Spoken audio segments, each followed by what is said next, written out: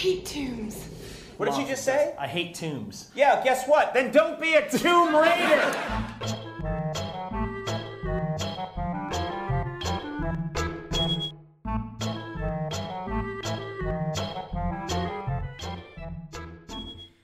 Uh-oh. You know that music. Time for a warning. Mildly spooky one at that.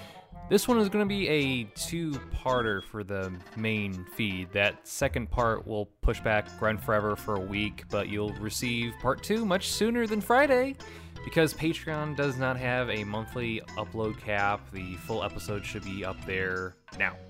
Now, this decision just seemed to be like the correct decision to do here. This is a long episode with an important game, and it'll give Dylan one less podcast to record and edit this coming week. And two-parters may crop up again when I have the urge to do other large games. Cough. Halo. Cough. With more than one guest. Now onto the spooky warning. I apologize for some of the audio quality here in this episode. My voice entered the guest recording, so it kinda sounds like I'm echoing them with my track on top of that. So if I sound like I'm using a microphone that was on clearance at Circuit City, know that was an effort to prioritize what the guest was talking about. And if you have any issues, just make sure to @me at TierKnee on Twitter, like tiered list and knee on your leg.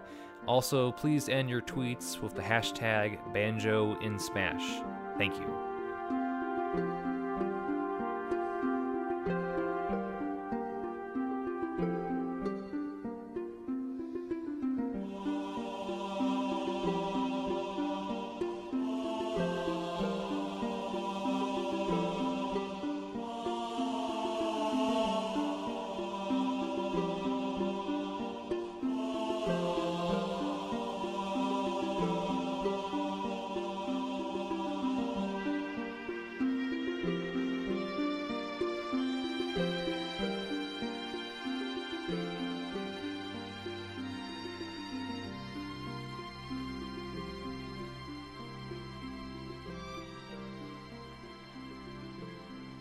Welcome and hello to Level Selects, a podcast about the best, or iconic, or just generally a really good level in a game you might have not, ventured off to, or you don't think has like great levels, but just in general, we're just trying to find out what is truly the best level in a single game.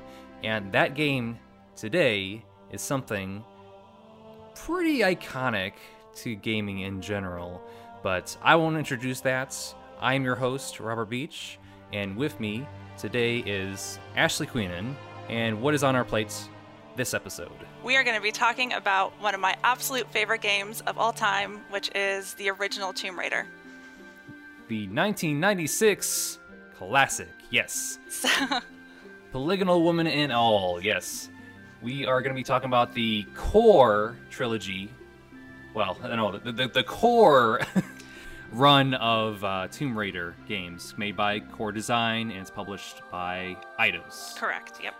Now, before then, we need to lay some groundwork on what exactly was happening at the time, and the eventual the ramifications of certain decisions that were made at the time. So, it took them about 18 months to develop Tomb Raider. Core Design. It was a 6-person team at Core who made that 1996 classic in November. Now, the main guy I was mostly focusing on is Toby Gard. He was the lead designer and animator, and he's pretty much credited as the creator of Tomb Raider and Lara Croft. And he left Core right before or after the release of the original Tomb Raider? Right after. It was, I think, 2 months after the original Tomb Raider was released. So by the beginning of 1997, he wasn't with Core Design anymore. And he left them due to differences on how he felt that Lara should have been marketed. He went to Eidos with some ideas at how he wanted to see her presented and all the marketing, and they just completely knocked those aside and decided they wanted to focus pretty much 100% on her sex appeal. Because a character like Lara Croft is essentially an asset for a company, there's always going to be opportunities for sorts of cross-promotional stuff. I certainly had a major problem with the way that Lara was being portrayed in the beginning of the franchise. I don't think that the character would ever get into Maxim-style poses. Lara was his baby, and then people got on top of it, and they suddenly went, right, we're going to do it this, we're going to do that. And he really resented that, and he really didn't like that. That really upset him a lot. On the titties. Yep, exactly, basically. Yeah, or like Toby Gard seemed to do this. It's like you can have both. You can have like as this this pinnacle of how you say. You can have your smarts and sexy at the same time, but you're just focusing on the one here. Right. Yeah. That's the general attitude I saw. The goal was to have her as an exaggerated representation of the female form. That was the reason why she has such an exaggerated and caricatured figure, especially at that time when realism was impossible anyways. Yeah, and it really was. And, I wasn't exposed to a lot of the marketing when it first came out, but I do remember seeing some of the commercials and not really knowing what Tomb Raider was at the time, and definitely feeling kind of off-put by the way that they were using Lara. And then when I actually got into the game, and I was like, oh, that's not what this is about at all. This is just some solid platforming action-adventure goodness that just happens to have a hot chick as the lead. Exactly, yeah. Yeah, and so I completely understand why Toby Gard felt uncomfortable with the direction they decided to go in. Yeah, you just see some of these commercials that, especially in like when like Tomb Raider 2 and onward, or like happening, it just got like, if you thought it was bad in the first one, it got kind of worse. It got weird. It got uncomfortable with some really of them. Weird. She's selling cars. She's selling pizza. Like what? What even? Like, do you even need the game anymore? Right. Yeah. I mean, Lara really took on a life of her own. I mean, she really became like her own icon, her own status symbol in a lot of ways. U2 actually wanted to use her likeness on tour. I think it was their Pop Mart tour. So they had video of her. Oh God. Yeah, and screen and everything. Oh God. Yeah.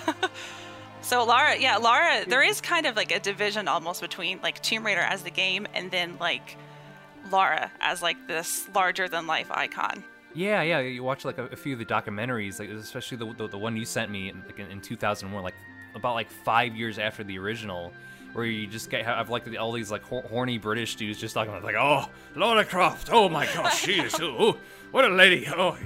Oh my gosh, that documentary has some really cool insight like to the development of her, but those scenes when they focus on the men that are like isolating themselves from their families to have like quality alone time with Lara Croft, like it's so weird. And the marketing reflected that, where you have like these young kids. You're like, it's like, oh, you have this giant it's like CGI woman just like silently like didn't say a fucking word. Yeah, she didn't talk. Exactly. Yeah, she's just, I'm just here. Like I'm just this polygonal model right here, just to be like, oh hey, I'm a lady. I'm also a video game character. I got the things that you like to see in a woman, I guess. Right. Yeah. I'm just here. And they eventually, I don't know if you read into this at all, but they also eventually hired live action models to help promote the game. And so they were basically like glorified booth babes, basically. Yeah. And I skimmed over that part, and it was like, what? Like, they look nothing like Lara Croft, like whatever, it's early 2000s, whatever. Quite a fondness for the Lara models. They are like extremely problematic, obviously, especially in hindsight. But I always thought that the basic idea was a lot of fun. But they weren't allowed to do anything in the Lara costume. They couldn't talk, they couldn't eat, they couldn't drink, they couldn't be around smokers because they didn't want to get like the smell of cigarettes on the costume. Like, I mean, they were completely reduced to like not a human being, you know? I mean, they had to be a character. By definition. Right, yeah. My fucking God. Yeah. I was about to say, like, it's like, wow, it's like 1996, Toby Gard, that's oddly admirable, but like just to see like he had this like foresight to see into the future, like what will become of this character. So it's like, nope, yeah. I'm not doing this. I'm taking my ball and I'm going home with it. Basically, yeah. And it was really quite a principled decision on his part too, because he Core Design, they actually paid royalties to the developers when they had a really successful game, so he lost out on I think quite literally millions. Yeah, I mean, like just within the first year, it was like a few thousand, I think. I mean, like, yeah, he lost out on a lot of money to stand his ground on how he felt Lara should have been portrayed. And since we're talking about Toby Gard, his other claim to fame is Galleon, an Xbox original game about pirates, puzzles, punches, and platforming. The only like remarkable thing I found out about it was Jennifer Hale voiced a prominent lead character in it too. Oh, I didn't know that.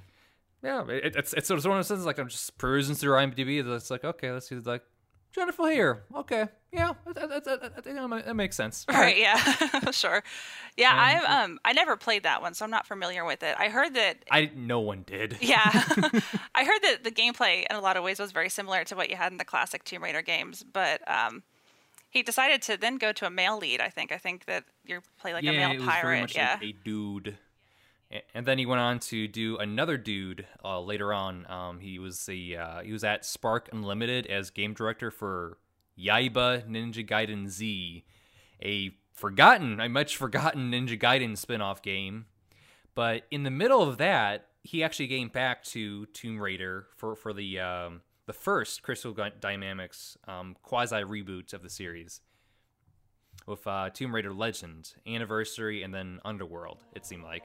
Do you have any more insight on that, Ashley? Yeah, a little bit, probably. Yeah, so he did come back for Crystal Dynamics. I think he only worked on Legend and Anniversary. I think by the time they were making Underworld, he had kind of stepped aside. But he felt that Legend was really an opportunity for him to kind of like enhance the vision he originally had for the first Tomb Raider game. He really wanted the original game to be like this very cinematic, almost movie-like experience, which was why he wanted you to have like that third-person perspective and actually see the player or see the character that you're playing. Okay. So, in a lot of ways, Legend was kind of an opportunity for him to use, updated technology and refine the vision that he originally had for the first game.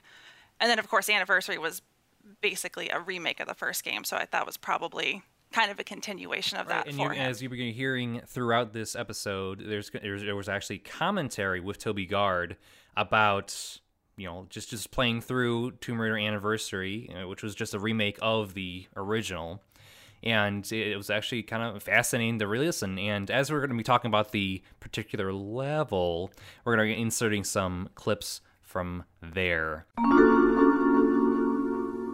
I'm Jason Botta, the creative director for Tomb Raider Anniversary. And I'm Toby Gard, the original designer from the first TR1. You were the creative director. Give yourself some credit. I suppose there's only 6 of us, though. I mean, we don't have such grand titles back in those days, but yeah. A couple names I did want to drop out there, because obviously Toby Gard gets the most credit because he was the one that actually designed Lara Croft, and he was her animator. But Paul H. Douglas is the one that actually created the room editor that they used, the engine that they had to create from scratch to create all of the games. Initially, they were using, I think it was 3ds Max, but they couldn't really get the software to do what they wanted to do in terms of like her movement and everything. So Paul H. Douglas and Gavin Rummery were the ones that created the level editor, and they actually released the level editor, I think it was with Tomb Raider Chronicles, to fans. So there is a whole like level editor community out there as well. So people are still like creating Tomb Raider games basically. That's kind of using neat. Using the original software. And that there are a lot of like fan initiatives with people basically remaking this game, but putting like 4K textures on the polygons, on the Unreal Engine. Yeah, right. Exactly. Yeah. So I thought that was kind of neat, and I think that they definitely deserve some credit because they well, obviously everybody on the team deserves credit, but they were very paramount in making the kind of gameplay that level aspect. Right. Of it, yeah. And Heather Gibson was the only lady on the team, and she was also a level designer. And I just think that she should get a shout out for that. Yeah, of course, yeah. So I was reading one of the old Prima strategy guides I have, and one of the things that they were really like playing up was the fact that you could actually see the character that you were playing, which by the time that Tomb Raider actually did come out in 1996 wasn't that unheard of. Like Crash Bandicoot and Super Mario 64 both came out before Tomb Raider. Same year, I think. Yeah, just earlier in the year. But that was apparently like a really big hype because it wasn't, like the Doom first-person shooter anymore. Like you actually got to see the character you were playing. And it's not on 2D or top-down side-scrolling. Yeah. And I guess the team kind of had like a hard time like actually conceptualizing that though. Like they couldn't quite like wrap their heads around this idea of like seeing this 3D character in this 3D world that you're following around. And so Toby Gard actually had to like create a scene to like show them what he was talking about. And then when they saw it, they're like, oh yeah, that's awesome. Yeah, let's do that. Did I mention the Virtua Fighter inspiration from Toby Gard? No, we did not. No. So this was, there was kind of a lot of conflicting information about like what eventually led them to actually go to a female protagonist. A lot of people seem to think that Toby Gard wanted a female protagonist the entire time, and he was just doing male characters to like appease the higher ups. But he does tell a story specifically where one of the reasons why he wanted to go with the female protagonist was because he would watch like a group of guys play Virtua Fighter, and even though there were only 2 female characters in that game, they would always choose the female characters over the male characters. And so that was kind of his reasoning, like men and women would happily play as a female character. Like we see it happening already, with Virtua Fighter. Mm-hmm. Despite the marketing's like 30 30 years behind right, yeah, at first, yeah. So yeah, I thought that was kind of neat. Yeah, another thing too, like we would get into like the advertising of Tomb Raider, because again, like it's had some weird advertisements throughout the years, but this first game, like the one of the ones that are like mostly inoffensive and not like you can't really label this one sexist, because it's very much like, all right, I see you're trying to market the game, but you're just trying too hard to do something else with it. The sweat commercial, where the one of you it just starts out all serious and then like extreme sports and all these like live action shots of like people just like climbing things and oh my god, I don't think I've ever seen this one. I'm gonna have to look this up. This I'll look sounds it crazy. to you, it's nuts. Hold on here. What makes you sweat? Is it passion? Or could it just be heat? What about not knowing if your very next breath will be your last? What about all 3? Tomb Raider from Eidos Interactive. Oh my god, this is so weird. Oh my god. It's pretty extreme, but it's very much like, you know what, if I had to pick like out of every Tomb Raider ad that has ever existed in that era, it's like this is it. This fits. This fits completely what it's trying to accomplish here. Yeah, I think it does too. That's wild. I never saw that one. Thank you. Oh, really? Yeah. Oh man, it was like the first one that came to mind because I heard it on a podcast a while ago, and it's like, what the hell is this?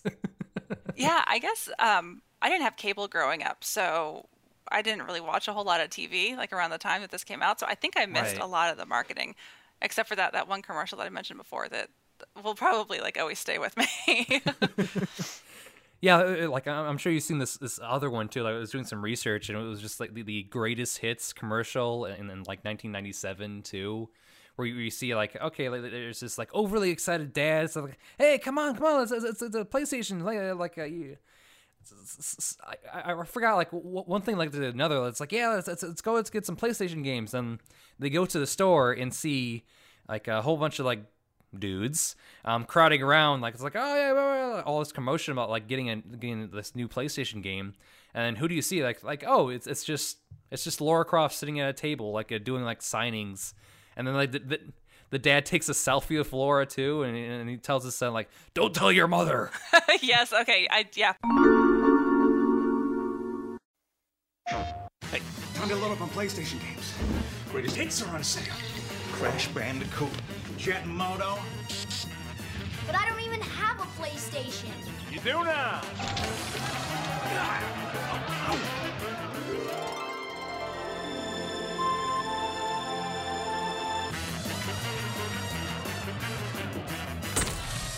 Mom know about this? Who? PlayStation. I do remember that one. And I think there was another one too. It was probably for Last Revelation because they used one of the Lara models. Mm-hmm. I don't remember like the exact way that it went down, but it was something really similar where it was like some like kid's creepy dad like macking on Lara. And I was like, you guys are still doing this, really? It just never really made sense. Like looking back to it, it's like I don't get the lust for Lara Croft because like, do you see how busy she is? She's constantly traveling the world, fighting supernatural entities, angering PETA. She has no business fooling with men. Yeah, I never really understood it either. I mean, I guess I wasn't really part of the demographic that they wanted to understand it, obviously. Pretty much, yeah. But yeah, I mean, you know, she is obviously, her figure is very exaggerated and sexy, and it was intended to be that way.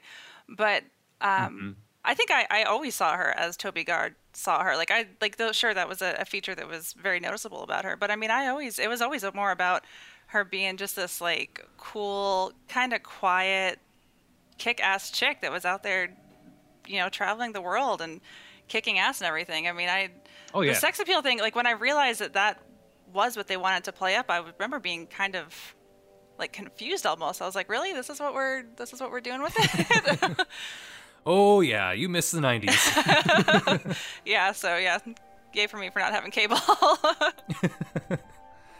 No, it sounds sincere and great. No, yeah, totally well, fine. you know, I think in some ways that I might have said this before, but it probably benefited me because I think if I had been more exposed to a lot of that marketing, that I probably would have been really turned off from Tomb Raider. Completely. Instead, it's, you know, become one of my absolute favorite series. I mean, like I mentioned earlier, I've pretty much been with it for 20 years. It's had a huge impact on my life. I don't know if you know this. I did mention it on Facebook before, but you know, I got to go to E3 actually to see the 2013 game, the demo for it that they didn't. Yeah, I was invited by Crystal Dynamics as a community ambassador. So I actually got to talk with some of the team that were working on that game. I have artwork that's been published in the 20 Years of Tomb Raider book. So Tomb Raider's been like a really, really big part of my life. And it's kind of crazy to me to think that if maybe I had just seen one too many of those gross commercials, that I could have missed out on something so awesome. Yeah, it was discouraging a little bit there. And then like for me, speaking as a dude, and I like it's like, oh, I want to play Tomb Raider, and it's like, oh, you want to play that titty game? Is that it? You want to play with that like sexy lady? And it's like, no, yeah, no, it's not. Like that minor bit of like self-consciousness, like, and this is me speaking as a dude here.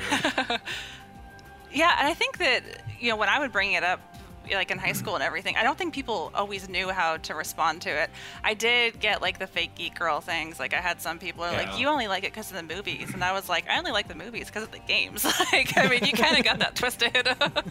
But yeah, I don't think people, and even now, you know, with like some of my older coworkers, I have some Tomb Raider figurines at my desk, and they're like, why do you have that busty chick like sitting at your desk? Like, what's your deal? So I think that sometimes people didn't really know how to respond to the fact that there were female gamers that really looked up to Lara Croft. You know, I mean, to me, she was always a really strong representation. I thought she was fantastic. Right. But yeah, the way that they really went with that, I think they called it like the Lad Mag advertising. So like all the like kind of Playboy, FHM kind of thing.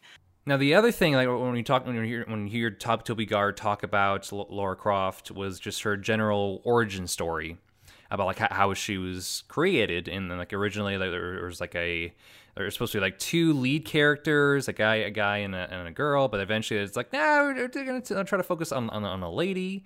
And it was like we could have had a Latina Tomb Raider. Yeah, that's right. She was originally named Lara Cruz. And a South American woman, yeah. Right, yeah. And she was supposed to be a lot more militaristic and aggressive than what they ended up going. Psychotic was the adjective that was like passed around. So it's like, oh, that's not great for a lead character you're trying to sell to people. Okay. No, and they also, the higher up, I think Jeremy Heath Smith, he's the founder of Core Design.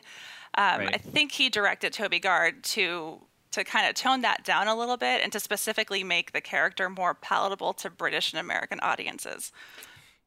Yeah, like I was a little fuzzy on that if it was either him or Eidos, the parent company of Core at the time, wanted the main character just to be more like UK friendly, just to sell to the United Kingdom, like pretty much like Britain, but because the United States were pretty much the target audience here also. And, we Americans love our upper class English accents, so here we go. The name Croft came out of the phone book. The team sat down and the writer came down with the phone book and just went through the pages and called out things that caught our eye, and we'd go, oh, no. Several names were put to a vote. Lara Croft took first place. Right, yeah, I mean, what's better than a sexy, posh lady going out adventuring and taking names and kicking ass? Pretty much, yeah. And as much as I want to champion a diverse Tomb Raider, like just being an obscenely rich British lady who raids tombs makes sense. Britain's kind of known for like invading parts of the world that are not theirs, so hence the colonialism. So again, like grave robbing is not an ethical career to choose exactly. Yeah, I mean, she wasn't necessarily meant to be. She's kind of more of an anti-hero, really, I guess, than like a true heroine, right. She wasn't exactly supposed to be like your moral compass. She was always fairly self-serving in why she was going after these artifacts. She just wanted them, I mean, it wasn't really... The fact that she kept them out of the hand of bad guys was kind of just a bonus. Pretty much, yeah. She was pretty much like, hey, you're cool. Like, why don't you go explore and do this for me? Like, all right, yeah, sure, I'll do it. And then she gets roped into like, oh crap, I guess I got to save the world now from this person. Yeah. It was very much just like, Today's context it's a little weird with that because like, especially after like, it's like one scene in Black Panther where you see Killmonger. With Killmonger, yeah. Yeah, just so like Ara mentions that it's like, you stole all these, right? Can we have these back? It's like, security? I don't know what to do here. Like, I don't know what to do with all these museums of all the stolen stuff here. Right, yeah. But, yeah, it definitely makes sense that they felt the need to reboot her character, I think, for today's audience and kind of drop that, like, aristocratic colonial influences that we had in the 90s character. Yeah. It's a different context now. And also, she's not doing... My God, just like watching Tomb Raider being played today, it's like you sure did kill a ton of animals here, Laura. Yeah, like a ridiculous amount. So a little bit about that because I always thought this was interesting. I think Toby Gard said that they initially decided they wanted to have animals because they thought that was actually like a more ethical and moral decision than having her kill humans. But then they ended up getting a lot of flack from like PETA and animal rights activists and everything. And so they're like, all right, well, you know what? Never mind. Yeah. So I remember when we were first putting together the design for Tomb Raider, and I found that it was pretty disturbing how many games, how much there was of killing in games. Basically, so many people killing each other mindlessly. You walk up to some chap and just because they're from a different country, you can gun them down, and that seems to be perfectly reasonable. So in TR1, I felt like, apart from the fact that I didn't think we could do very good humans at the time, like other human enemies, it seemed to me like a much nicer thing to do to have the enemies be animals, sort of, vicious animals like bats and rats and things. Which is ironic because I think now most people would consider killing animals way crueler than killing people. It is, yeah. I mean, pretty much, the worst thing about it is, of course, they're all endangered species. None of this occurred to me at the time. To be honest with you, I just thought, great, we're not killing humans hardly at all. What a great selling point. When we redid it, we went and we looked at the animals in TR1, and they weren't very mean looking, which made killing them even worse. I remember my teddy bear model was very cute. That's right, so we consciously tried to sort of go back and make the animals much more vicious this time around, so you didn't feel so bad about killing them. You could maybe only lose about an hour of sleep instead of all night. And then in the next game, and pretty much throughout the series, you get a pretty good combination of human and animal adversaries, and some supernatural ones. Yeah, and that's another thing too. Like just like knowing how the entirety of Tomb Raider in the first game plays out in the story. It's like you kick off the supernatural stuff pretty quickly. Yeah, especially in this one. I mean, it's the third level into the game, you're fighting dinosaurs, which isn't exactly, supernatural, right? Yeah. But, obviously they don't exist today. So the idea that there's true. You could stumble upon a tomb. Yeah. That's true. Yeah. You could do it. You could pull Lara Croft and come across some dinosaurs. Yeah. Another random tangent. I just want to mention that opening cinematic, pretty much where like you're introduced to Lara Croft being like a badass. It's kind of like, I see this throughout. So it's like, you're kind of trying too hard to make her badass, but then again, it was a different time. But just you see her climb up and like unlock a door, and like these doors open. All these huskies or wolves come out and attack Accomplice, and she's just like, well, I guess I'm gonna cut this rope and fall down like 20 feet and disrobe, and like, oh, I'm in shorts and a tank top in the middle of winter here, and I'm like sniping these dogs in midair. Okay, well, that's cool. Yeah, they really go bit much. They really go over the top with it, which I love. I think it's a lot of fun. And actually, the opening to the level that I wanted to talk about, she has another kind of like really over the top scene like that where she goes right. She's got a blowtorch to a cable on an elevator, and she slowly burns through that cable, and then with like the momentum that. Use that as a counterweight, exactly. Yeah, she just goes flying up the skyscraper, and then like it doesn't rip her arm off at all. It's just like, yeah, she's strong enough to take care of it. She's Lara Croft. Yeah, well, course. One of Crystal Dynamics' favorite phrases to use now when they want to make the comparison between their new Lara and the classic Lara was that this Lara was Teflon Lara. She was like indestructible. T-1000 Lara. Right. Yeah. There you go. I like that too. But yeah, like speaking of. We're not talking about the Lost Valley. We're talking about that opening cinematic to St. Francis Folly. That's correct, yes. And oh my gosh. This is about like level 5 or so? It is. Yes, it's level 5. It's the 5th level in the game, and it's the first level in the set of levels that takes place in Greece. Right. And the whole setup here, you go through this one temple, which is about like 4 or so levels, and you find out like, I'm in this weird little triangle here. I guess I'm gonna go like investigate this one corporation that's hired me to go find this one bit of archaeology, this one bit of like history, and here she is, like just like sneaking through this one corporation, blowtorch, destroying property instead of like trying to sneak through. Yeah, but, she doesn't really have a lot of respect for people's things, I guess. Well, yeah, like, and I saw like in the anniversary edition, she, like all she does is just like, well, I see the cable here, I'm just gonna like fire my gun at it and just like fly up there. It's like that makes even more noise. Right. Okay, all right. Yeah. Sure. Let's just roll with it. And I do like in the anniversary version, they have her do like the Matrix landing, where she's got like the one leg like spread out. It's like so ridiculous and over the top. Right. Yeah, they were probably a little limited with what they could do with the animation for this one, so that her landing isn't quite as dramatic. But I always thought that. Yeah, and Toby Gard in the anniversary edition commentary even mentions this. It's like, yeah, and the Matrix kind of like took this scene and made it their own. It was a bit of a homage, so it's like the snake eating its own ass here. Right, yeah.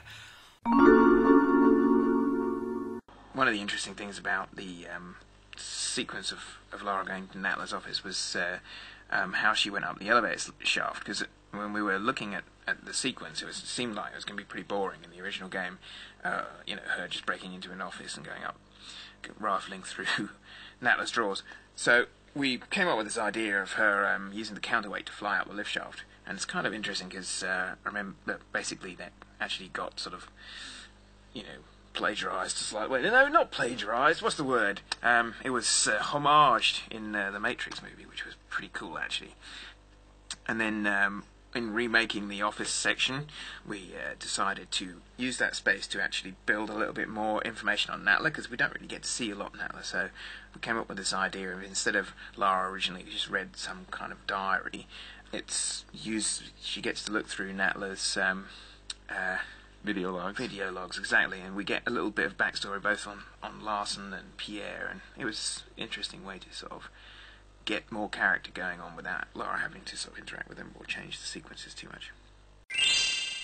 As you actually get into it, it's like, oh, I gotta go to Greece now and investigate this Pierre fella, and you enter, you reach the area, and then the first level of that Greece little temple of some sort is St. Francis Folly, which is, from what I've seen, it's a large puzzle room.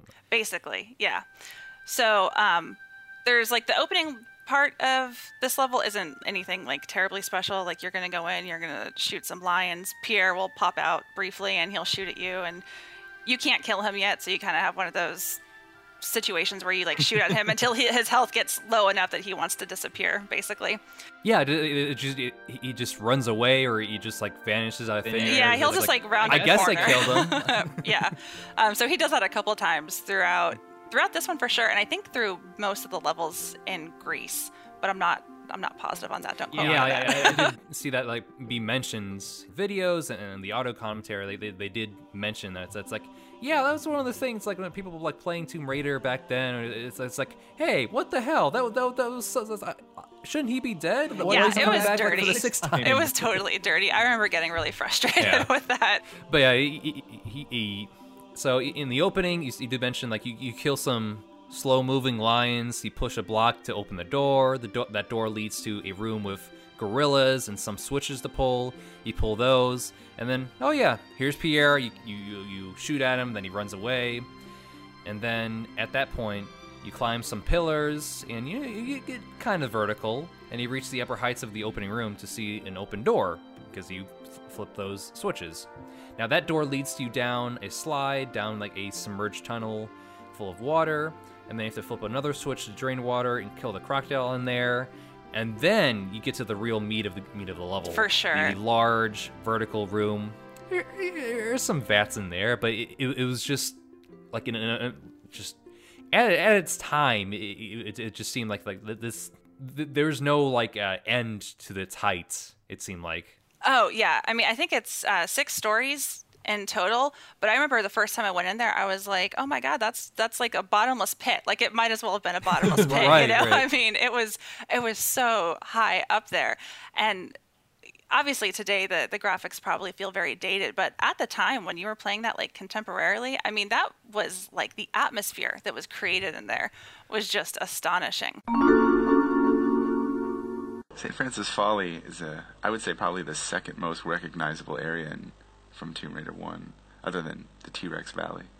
I think a lot of people really remember that sort of big vertical room and the climbing up the broken thing in the middle. So, I mean, we really wanted to sort of keep that feel when we redid it, and then just sort of make it more involved and sort of more challenging to the player this time. But essentially it's pretty much unchanged. We even sort of went back and duplicated the textures from the original for like the floor panels in the middle, because they're sort of so recognizable. Yeah, I mean it was an interesting sort of goal with that area when we were, because it's quite common that game designers, even when they have a 3D vertical sort of space that they can play with, they tend to sort of end up just making long flat things anyway. So that particular area from the original game was just sort of, let's go as vertical as we possibly can and see what we can do with it. And it was great with Lara being so sort of easy to kill, because it was such a frightening space to move through. And that should do it for part 1. Part 2 should be coming out in a few days for the main feed, but on Patreon, the full episode should be up. So keep an eye out there. Well, you have my total attention now. I'm not quite sure if I've got yours, though. Hello? I'll heel and hide you to a barn door yet. Of course. You and that driveling piece of the Scion. You want to keep it so bad, I'll harness it right up your... Wait. We're talking about the artifact here? Damn straight we are. Right up. Hold on.